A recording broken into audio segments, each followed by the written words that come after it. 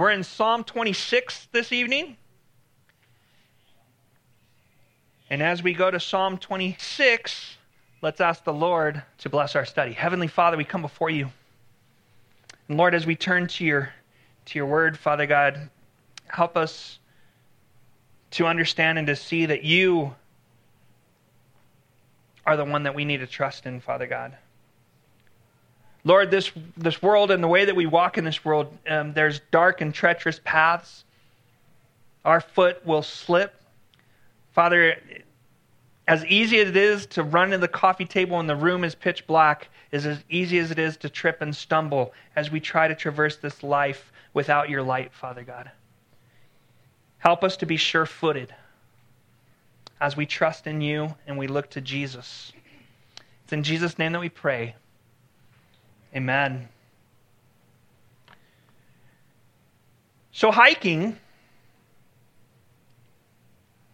like any other outdoor sport, comes with inherent risk, right? Everybody knows that if you go hiking, there is risk involved. And there's more risk involved if you're here in the Southwest region because we have all sorts of creepy crawler critters and things that bite and all sorts of stuff that'll just swallow you up all nice. And then there's that treacherous sun as well. But when you're hiking, it's not the flat, easy paths that bring you the most danger. They're not the ones that require the caution. It's the path that is wrought with twists, turns, inclines, loose rocks, other terrain that creates instability below our feet as you traverse the landscape.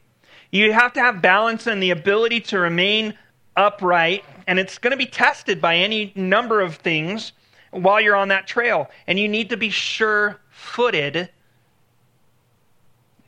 so that you can walk the path and remain upright. Just as being sure-footed is necessary on hiking trails, though, it is needed in our spiritual walk as well.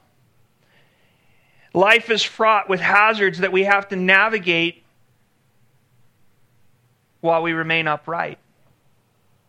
We need to develop that sure-footedness spiritually, just like we need to physically if we're going to go out hiking. Without it, we will fall. How do we react in some of those things that cause us to fall? How do we react when someone takes advantage of us? How do we react when things that we don't feel we deserve happen to us? How do we react when things don't go our way, when things happen to us, when someone else manipulates us, when we get ripped off, when we feel betrayed, when we get falsely accused? You see, Psalm 26 is about that sure-footedness that David has as he faces these things. In fact, it's the first and the last verse that sandwich this psalm that gives us the theme for this psalm. In verse 1, David says, "Vindicate me, Lord, because I have lived with integrity and entrusted the Lord without wavering." That word wavering indicates a slipping, a sliding, a shaking, stumbling. And then in verse 12, he says, "My foot stands on level ground." In other words, he says, I remain grounded, firm-footed, balanced. And so, as the Lord takes us through this psalm, we need to take a closer look and see how David was able to remain sure-footed throughout the troubles and trials of life so that we can follow that example and also remain sure-footed. Starting in verse 1, it says, "Vindicate me, Lord, because I've lived with integrity and have trusted in the Lord without wavering. Test me, Lord, and try me. Examine my heart and mind, for your faithful love guides me, and I live by your truth. I do not sit with the worthless or associate with the hypocrites. I hate a crowd of evildoers, and I do not sit with the wicked. I wash my hands in innocence and go around your altar, Lord, raising my voice in thanksgiving and telling about your wondrous works. Lord, I love the house where you dwell, the place where your glory resides. Do not destroy me along with the sinners, or my life along with men of bloodshed, in whose hands are evil schemes and whose right hand are filled with bribes. But I live with integrity. Redeem me. Be gracious to me. My foot stands on level ground. I will bless the Lord in the assemblies.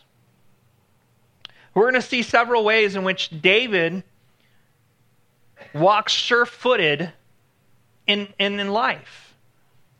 Because our goal, we know that we are going to stumble. We know that we're going to fall, but we don't want to remain fallen. We don't want to become injured when we fall.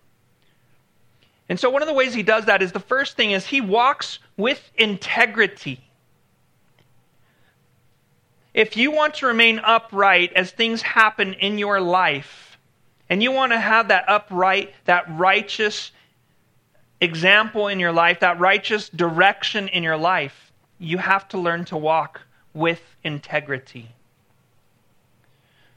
In the first 3 verses, that's what David's talking about. He says, "Vindicate me, Lord, because I have lived with integrity, and I've trusted the Lord without wavering.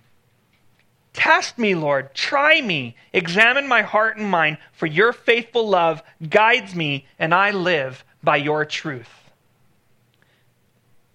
Again, I think this psalm was written around the same time, maybe when Absalom was trying to seize the kingdom from David, in which he's going through the land and to the different cities and garnering the support of the people by spreading lies about his father.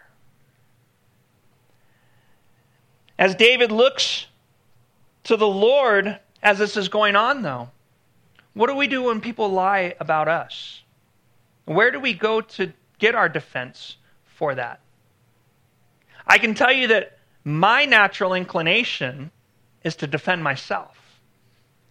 But I've heard it said this way: you never want to wrestle with a pig, because all he's going to do is take you into the mud and you're both going to end up dirty. And that's what happens when you try to defend yourself against slander. It doesn't work. You can't prove to someone something about your character. It has to be proven by the outside. And so David, he says, "Vindicate me, Lord." He doesn't say, "Lord, I'm going to go get him." He says, "Lord, you need to help me." He calls for the Lord to vindicate him. To vindicate, that word is just a fancy way of saying, "Lord, judge justly. Give justice. Defend reputation." To seek to vindicate oneself, that's the same thing as walking up a steep incline that has nothing but shifting rock and loose dirt. It's a certain way to become on the floor as you lose your balance. Sure footing is found only in calling for the Lord's vindication. And so David gives 2 reasons for the Lord to vindicate him. Not that he has to convince God to vindicate him, but he says 2 things to the Lord that the Lord can judge whether he's speaking justly or not. And the first one is, he says, "I've lived with integrity." And I'm going to give you a warning: don't come before the Lord and say, "I've lived with integrity," if you haven't. Because he knows if you truly have, not just in front of people, but always. That word "lived" could also have been translated "walked." It talks about a lifestyle.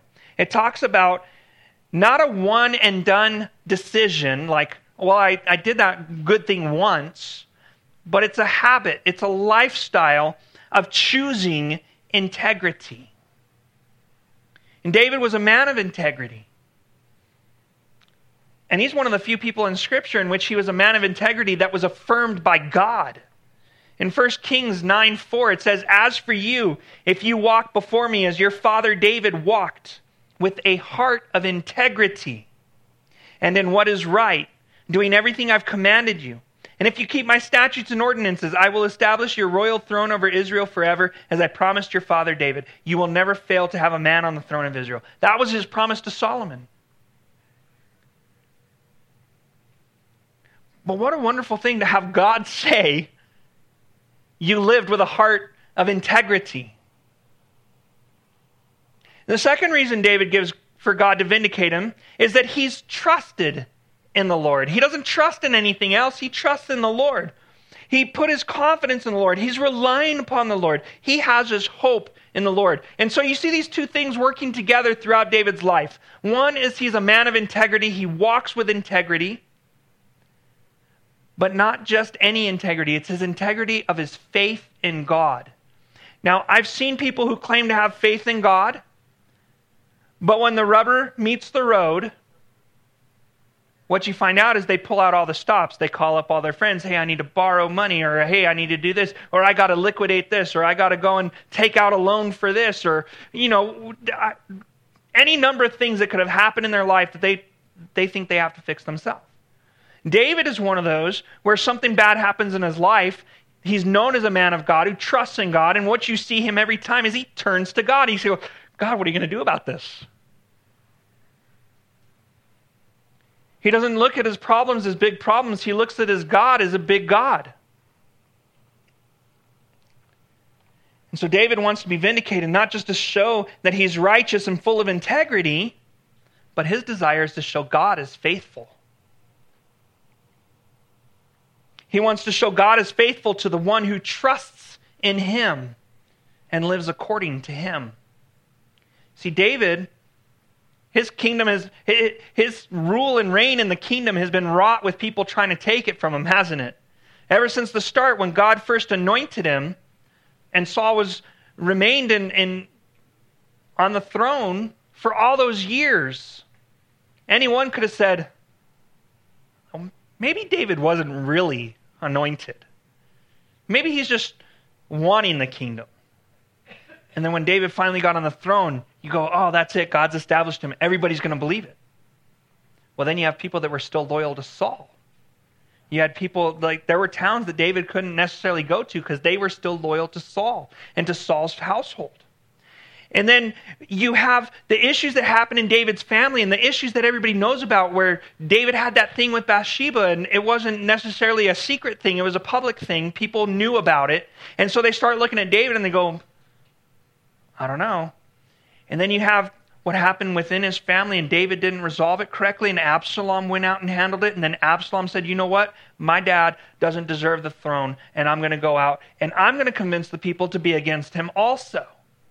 And so David never seemed to actually be able to be comfortable sitting on the throne because somebody was always trying to take him off of it.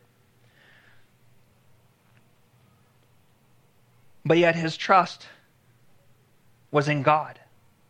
If someone managed to pull him off the throne, he wouldn't try to get it back himself. He would wait for God to give it back to him. That's what he did with Saul. He knew that Saul was there until God removed him.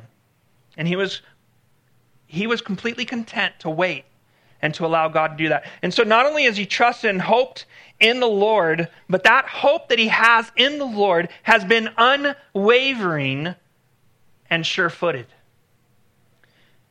Then David even submits himself to the Lord. He says, test me, Lord. Try me. Literally, David is asking the Lord to put him to the test to ascertain the truth of his nature.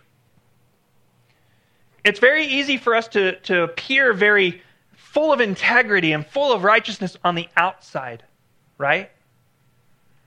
The difficulty of integrity is when no one's looking. When no one's looking, that's when we discover how we really are. What if no one's going to find out? There's different ways that we can be an example of this in our families as well. What do we do when we find out that they didn't charge us at the grocery store as we're walking out? What do we do when we're walking out and we see money on the floor or a wallet on the floor or something? What do we do? We pick up the wallet, we check it for money, and then we take the wallet and we hand it in, right? And we put it all together, we take it, and we try to find the owner of it. Those are tests of integrity. Those are things where we see our integrity. What do we do when God says, no, don't do that because my word says not to? If we're of integrity and we're of righteous integrity before the Lord, we follow what the Lord says. No matter who's trying to take us off of our throne, no matter who's trying to steal our blessing from us that the Lord has promised to us, we allow the Lord to defend us and vindicate us. And so David says, put me to the test. Test my heart. What have I done, God? Have I tried to manipulate the situation to bring me back into the faith, or do I wait on you? And so he uses a word that's literally borrowed from metallurgy. He says, test me and examine me and try me. And it's submitting to the testing of the furnace.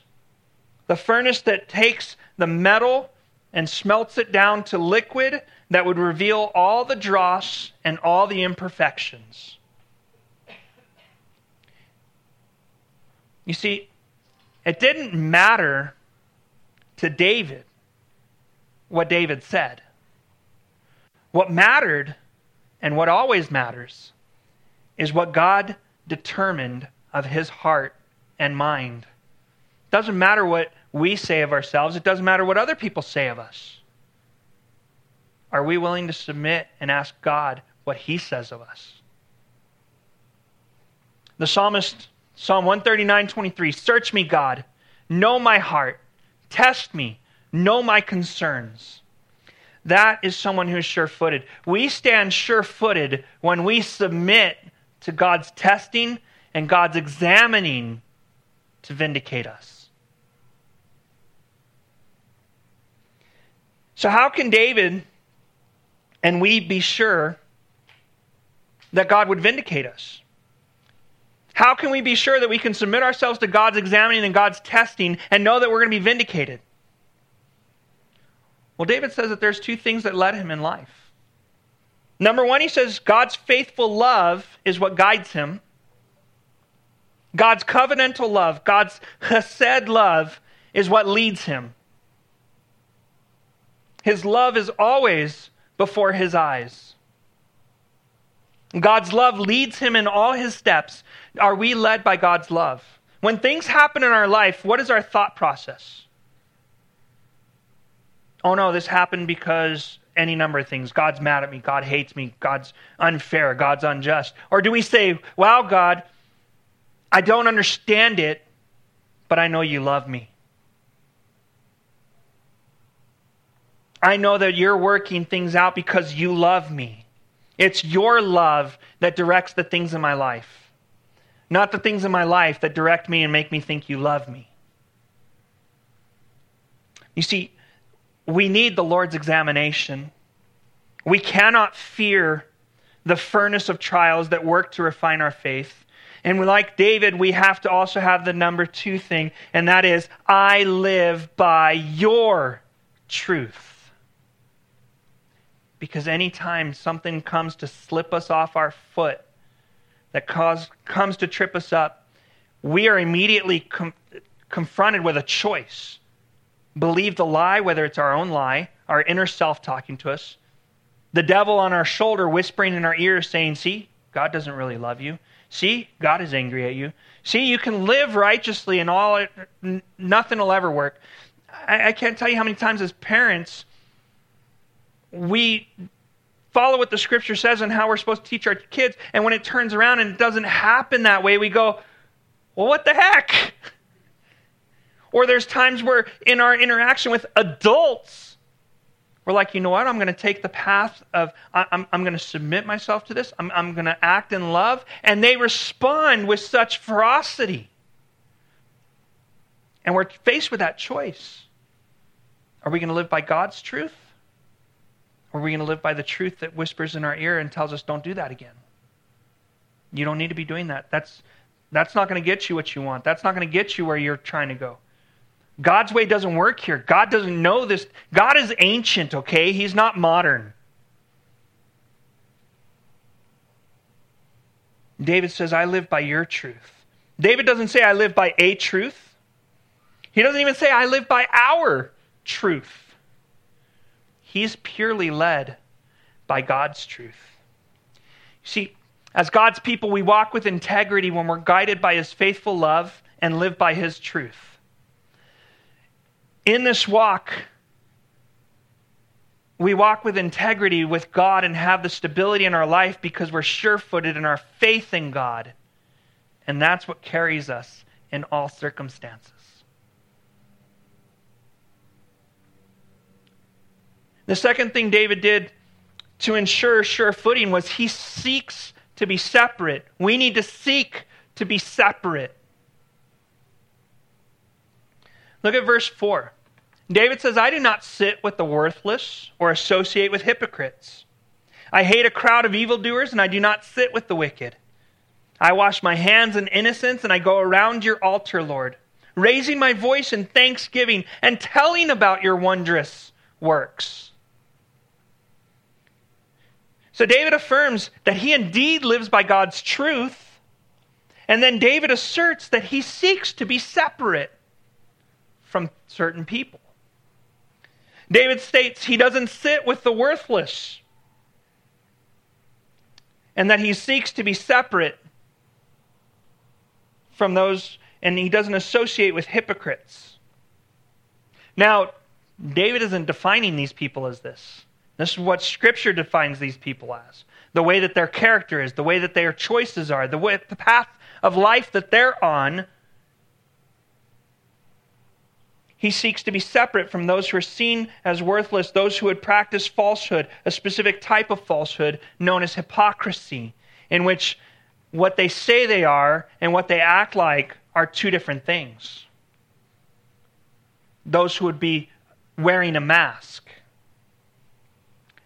David seeks to be separate, and it's not just normal hypocrisy that we run into, but we're also talking spiritual hypocrisy.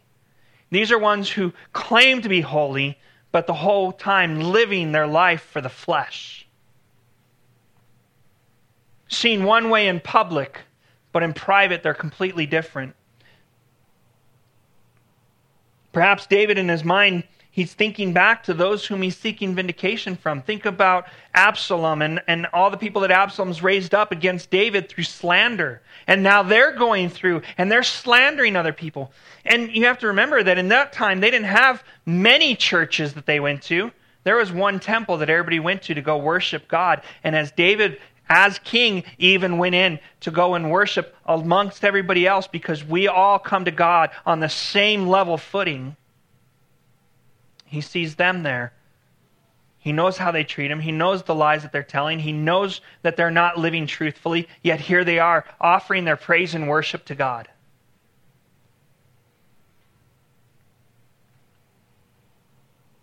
How readily they lie about him and bring false testimony, yet here they are in the tabernacle.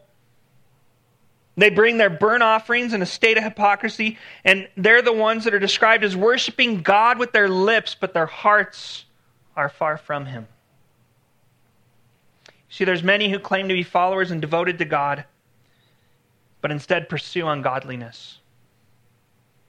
Hypocrisy takes many forms in spiritual life, as we've talked about, and the most evident hypocrisy is that of not just tolerating sins of the flesh, but indulging sins of the flesh. Hypocrisy, however, can also be very deceptive and creep in so quickly through things such as backbiting, gossiping, slandering. Spiritual hypocrisy is a life lived without integrity before God. So David not only lived with integrity before God, but he avoided those who lived with no integrity. David avoided spiritual hypocrisy by avoiding the hypocrites. We can do the same thing. We can avoid becoming hypocrites by avoiding being with those who are hypocritical. To avoid the slippery slope of hypocrisy, we must be sure-footed in integrity before God and in also separating from hypocrites. He says, I don't sit with them. This is someone who takes time and sits down amongst them. David says, I don't do that. I don't sit with them. These are not to be our close friends. If our close friends are guilty of slandering and gossiping and we haven't corrected them yet, we need to start separating from them. We need to correct them and we need to separate from them, because what happens is it's far too easy to get sucked into it. And here's the quickest way that it happens. Oh, I heard a prayer request. We need to be praying for so-and-so. And then we put the details out there. There's two ways to do that correctly. Obviously, we can share prayer requests, but there's a way of sharing it in which we're like, let me tell you something that I know that you don't know about this other person, and we're going to pray for them. Pray for them. And we ruin their reputation before others because they were open and asked for prayer. So that's one group that he avoids. He avoids the hypocrites. David also strongly states that he hates a crowd of evildoers. And he will not sit with the wicked. David's separate from the hypocrite, but also from the evildoer and the wicked as well. And the description that he gives is, I hate their deeds. We need to develop that. When we see people that are out there and the Bible describes them as evildoers, we need to hate the deeds that are being done. Because when we start to hate the deeds that are being done, we won't be comfortable being around the group that's doing it. Because that's how it always happens. We first get comfortable because we start tolerating. And that's the world's number one lie right now, is to tolerate their sin. And as we tolerate their sin, we become comfortable with it. We become anesthetized to it. And then we start sitting with them. And I can't tell you how many evangelism tips, I guess you could say, are out there that say, well, you got to sit and you got to hang out with them. You got to live their life first before you can speak into their life. And that's not true.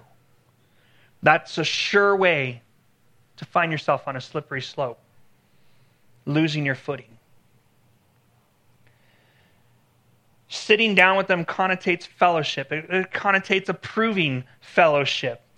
David didn't do this. We shouldn't do this either, because there is no sure footing in fellowship with evil and the wicked. There's no way that you can have fellowship with darkness and stay on your feet. Paul said this in 1 Corinthians 15:33. Do not be deceived. Bad company corrupts good morals. And I've always seen a picture of it in this way. Imagine the person who does wicked. They're standing on a table.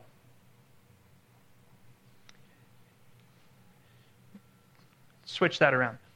The person on the that's doing wicked is on the floor, and someone's standing on a table. What's easier, to pull someone up or to pull someone down? They're going to pull you down much faster than you're going to pull them up. David has in mind those who he chooses to associate with. All right? There's people that we have to interact with, right? We can't avoid it. Jobs, government, family members. We don't get to choose our family. We get to choose our friends, but we don't get to choose our family. And so David has in mind those that he gets to choose his association with, okay? We don't have control over most of the people that we interact with through work and other things like that. But the ones that we can choose, we have to be careful. We have to keep ourselves separate. One area in which we in modern times have to be more choosy is in our choices of entertainment. We choose to fellowship with evil through our entertainment choices. We usually choose poorly. You see, to find sure footing, you have to evaluate who and what we allow to entertain and to amuse us. What do we choose as examples and models? And as God exposes those, as we say, God, test and examine, we need to choose to separate ourselves from them, because they will become our idols that we eventually stumble and trip over. But don't think of being separate and seeking to separate yourself as only separating yourself from the world. We're not called to be separate from the world and live in our own little Christian bubble and be like the guy who when he went to church, they said, "Hey, how was your week?" He thought, "It was great. I avoided all the sinners. And just when I thought I was about to encounter a sinner, I was able to turn the corner real quick and I avoided him entirely. And I had zero contact with anybody from the world for the whole week." We don't want to be those people. Because why? We carry the hope of Christ. The truth that there is forgiveness for our sins and that they don't have to remain wicked, evil people. They can come before Christ and ask for forgiveness and find salvation. But David also sought not only to be separated from the wicked, but he wanted to be separated unto God.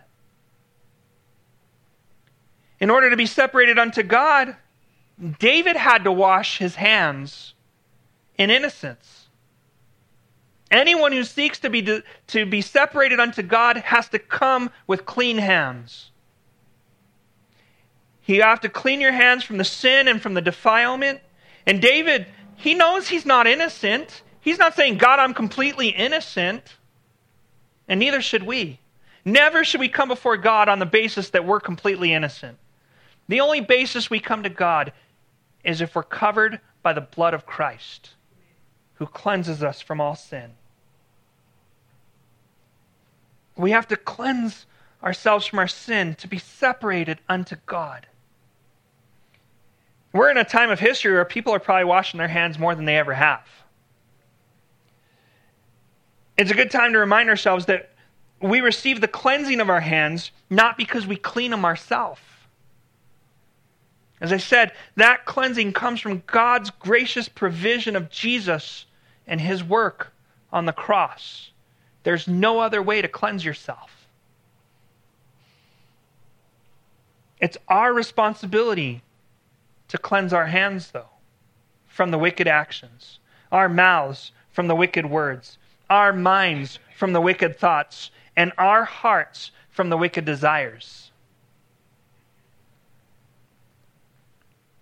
1 John, the Apostle John writes, he says, "If we say we have no sin, we deceive ourselves, and the truth is not in us. If we confess our sins, he, Christ, is faithful and righteous to forgive us our sins and to cleanse us from all unrighteousness." When we come and we confess that we are not innocent, that we are not clean, that's when we find the cleansing. When we try to declare ourselves clean, we are liars and we just remain unclean. And so David separated himself unto God, he cleansed his hands, and he also separated himself unto God through praise and worship. He raised his voice in thanksgiving.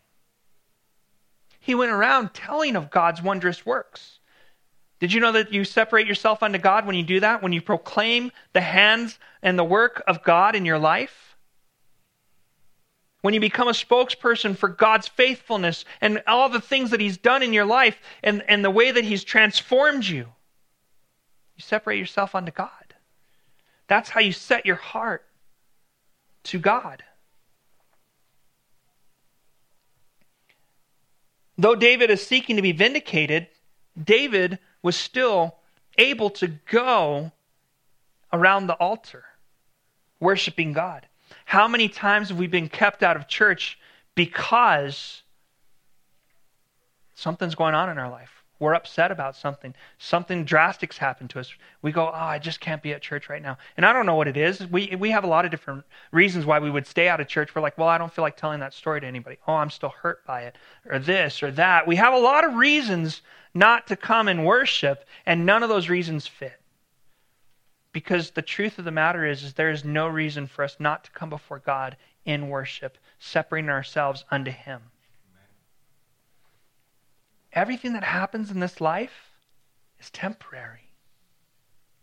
But our relationship with God is forever. It's eternal. It will go on and on forever and ever. And then when we get to the end of that, it'll go on forever and ever more.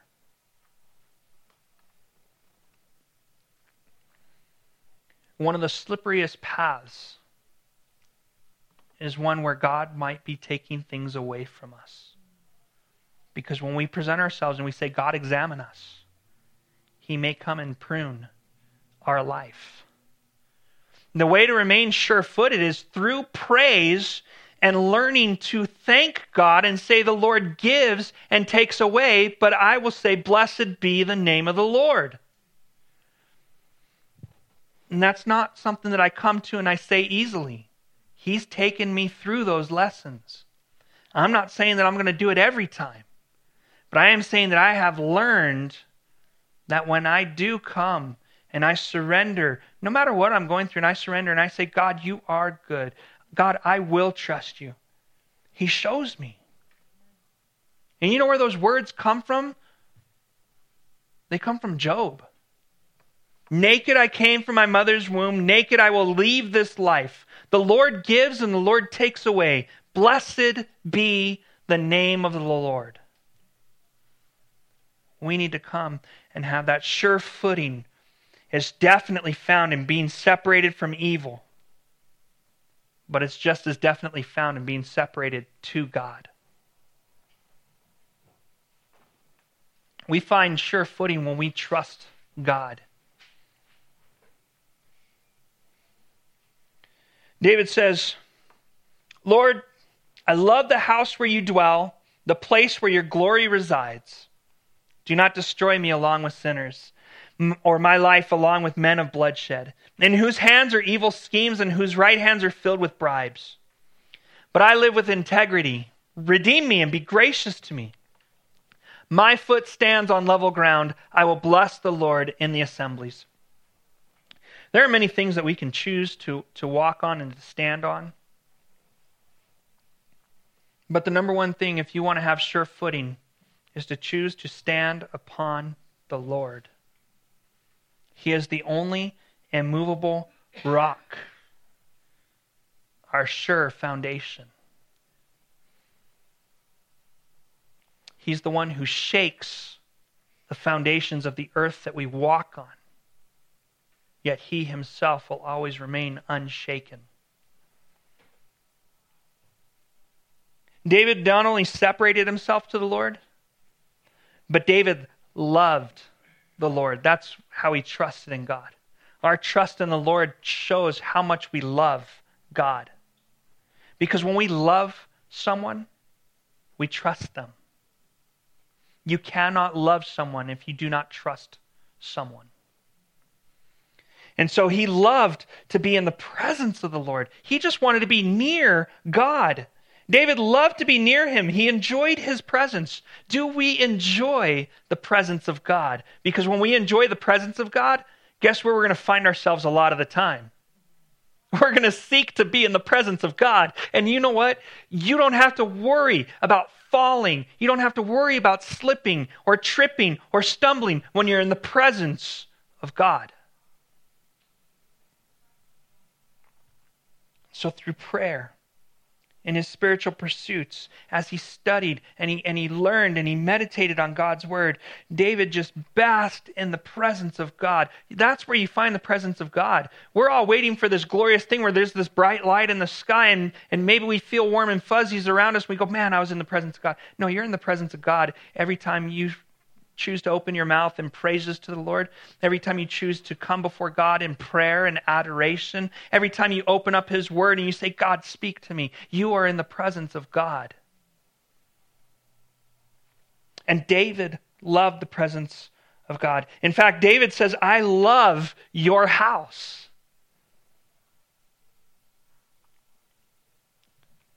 Because it's where you dwell. It's where your glory is. David just wanted to be around God. He loved His presence. And our sure footing, it's found in the presence of the Lord. Those who love to be in His presence find themselves in it more often and most often. In the next psalm that we're going to look at, David writes this. He says, I have asked one thing from the Lord. It is what I desire, to dwell in the house of the Lord all the days of my life, gazing on the beauty of the Lord and seeking Him in His temple. What's the one thing that drives your life? What's the one thing that drives your desire? It's not to say that we can't have other things that we seek after, but what's the one thing we seek the most? What has priority in our life? Do you love the Lord and desire to be close? Do you love his house, the house of the Lord? Do you desire to be in his presence?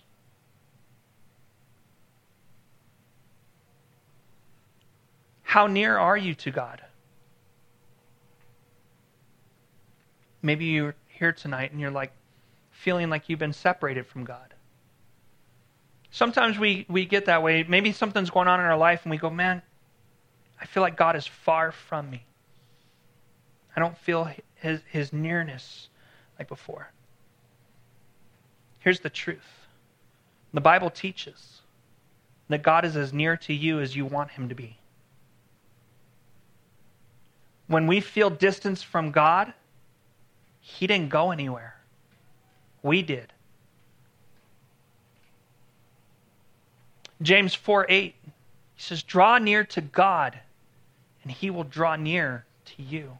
What a promise! I can't tell you how many people that are less important than God, that if you try to come and make an appointment or hang out with them, they ain't got the time of day for you. But it says if you draw near to God, he will draw near to you. He says, oh wait, there's my favorite person right there. Truth of the matter is, we're all God's favorite people when we come to him on the basis of Christ. You know why? Because that's his Son in whom he's well pleased. And when we accept Christ as our Lord and Savior, we're covered in his clothes, in his righteousness. And when the Father looks at us, he sees his Son in whom he's well pleased.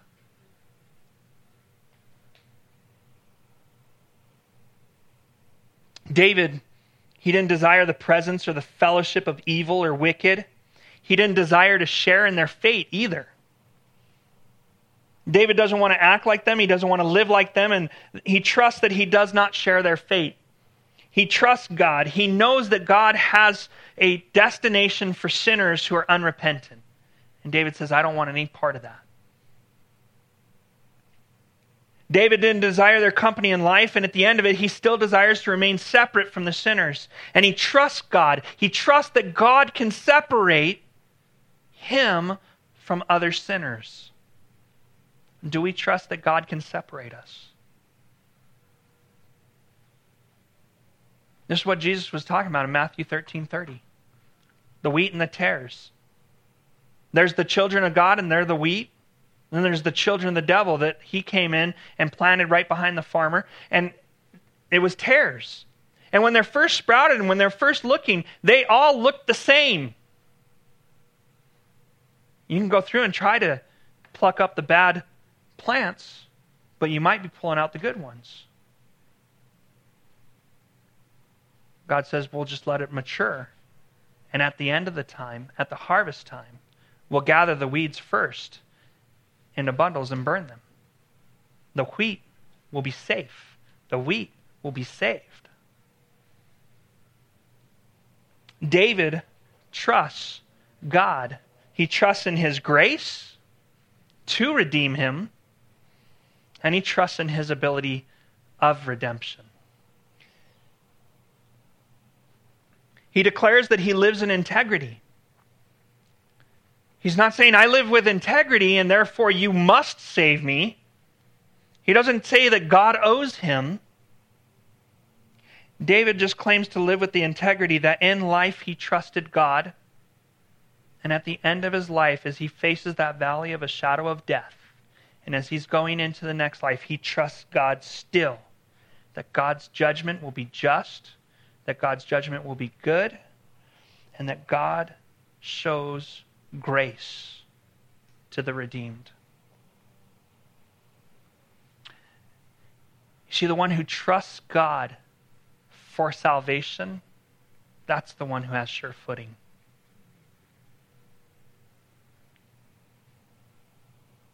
Job said, let God weigh me on accurate scales, and he'll recognize my integrity. David in Psalm 7, the Lord judges the peoples Vindicate me, Lord, according to my righteousness and my integrity.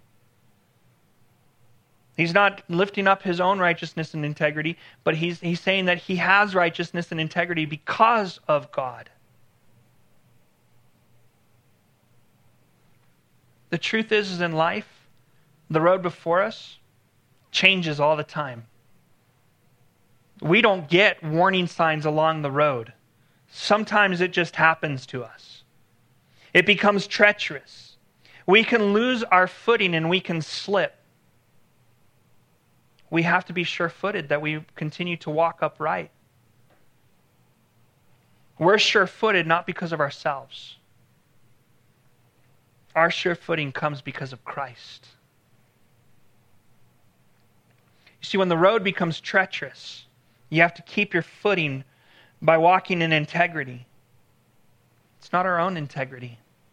It's the integrity of faith in God, trusting God. Trusting God in all of it. Trusting to be guided by God. Trusting to be led by God's faithful love. Trusting to be living according to God's truth, and God's truth getting us to where we're going. We keep our footing by being separate. We have to be separate from all ungodly examples, the ungodly wisdom, the ungodly culture, the ungodly habits, the ungodly fellowship. And instead, we separate and consecrate ourselves to God, keeping our hands clean. We also have to work on keeping our hearts thankful. It's very easy to start being discontent with what God has given us, where God has brought us, where God is leading us. And that clouds our worship, and that starts to bring us away from His presence. But as we practice being worshipful, even when we don't feel like it, we see something change because we're in His presence. You can't be changed outside the presence of God. And so we trust God. We seek to be in His presence. We want to be in His house. When you come to church, no matter what's going on in your life, what you're saying is, I want to be in the house of the Lord. There's no place I'd rather be. And when you come into the house of the Lord, what you're also saying is, you desire to be not only among the Lord, but among the Lord's people.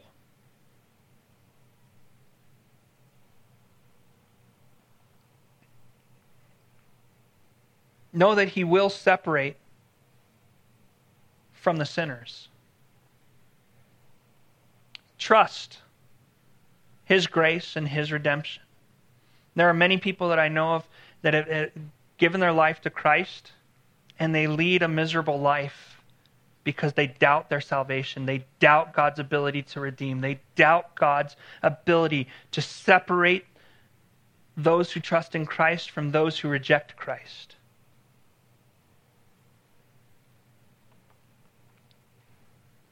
But sure footing in your life comes from one place alone.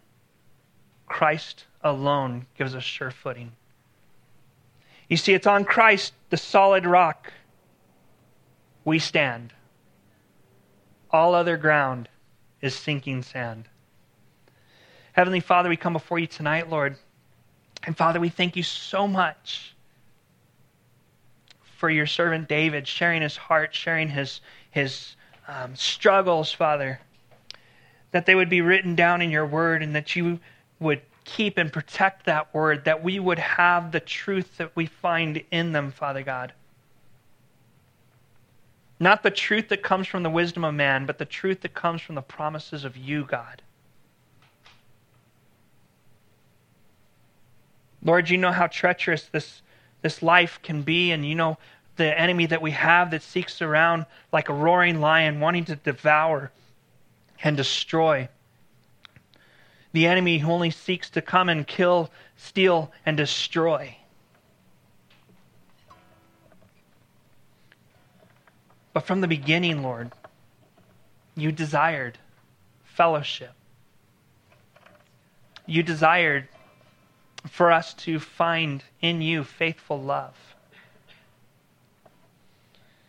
Father, every step of the way, every single time we have failed and we have fallen and we have broken, our promise is with you. You sought to establish your faithful love in a way that you would finish that work that was necessary to cleanse us and to give us that relationship with you. And it could never be undone. But it also couldn't be done. We can't find faith unless we come ourselves. You can't make us have faith.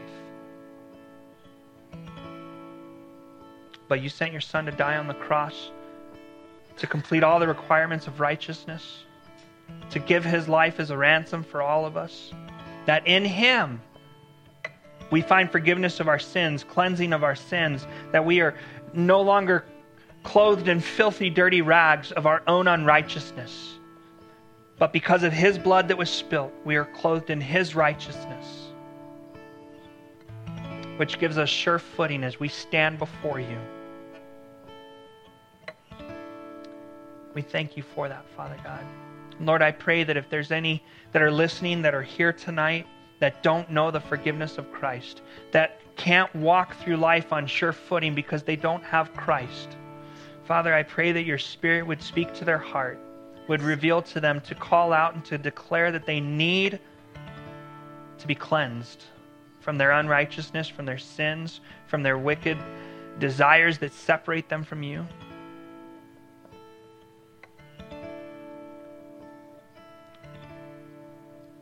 Lord, we can trust in you. You promised that any who come and call upon the name of Christ shall be saved. And Father, you've shown it time and time again in your word that you know how to separate those who are yours from those who are lost.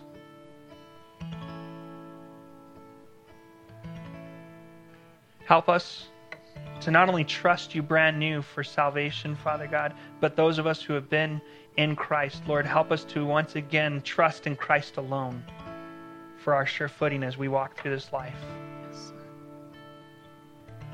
We thank you for him, and it's in his name that we pray. Amen.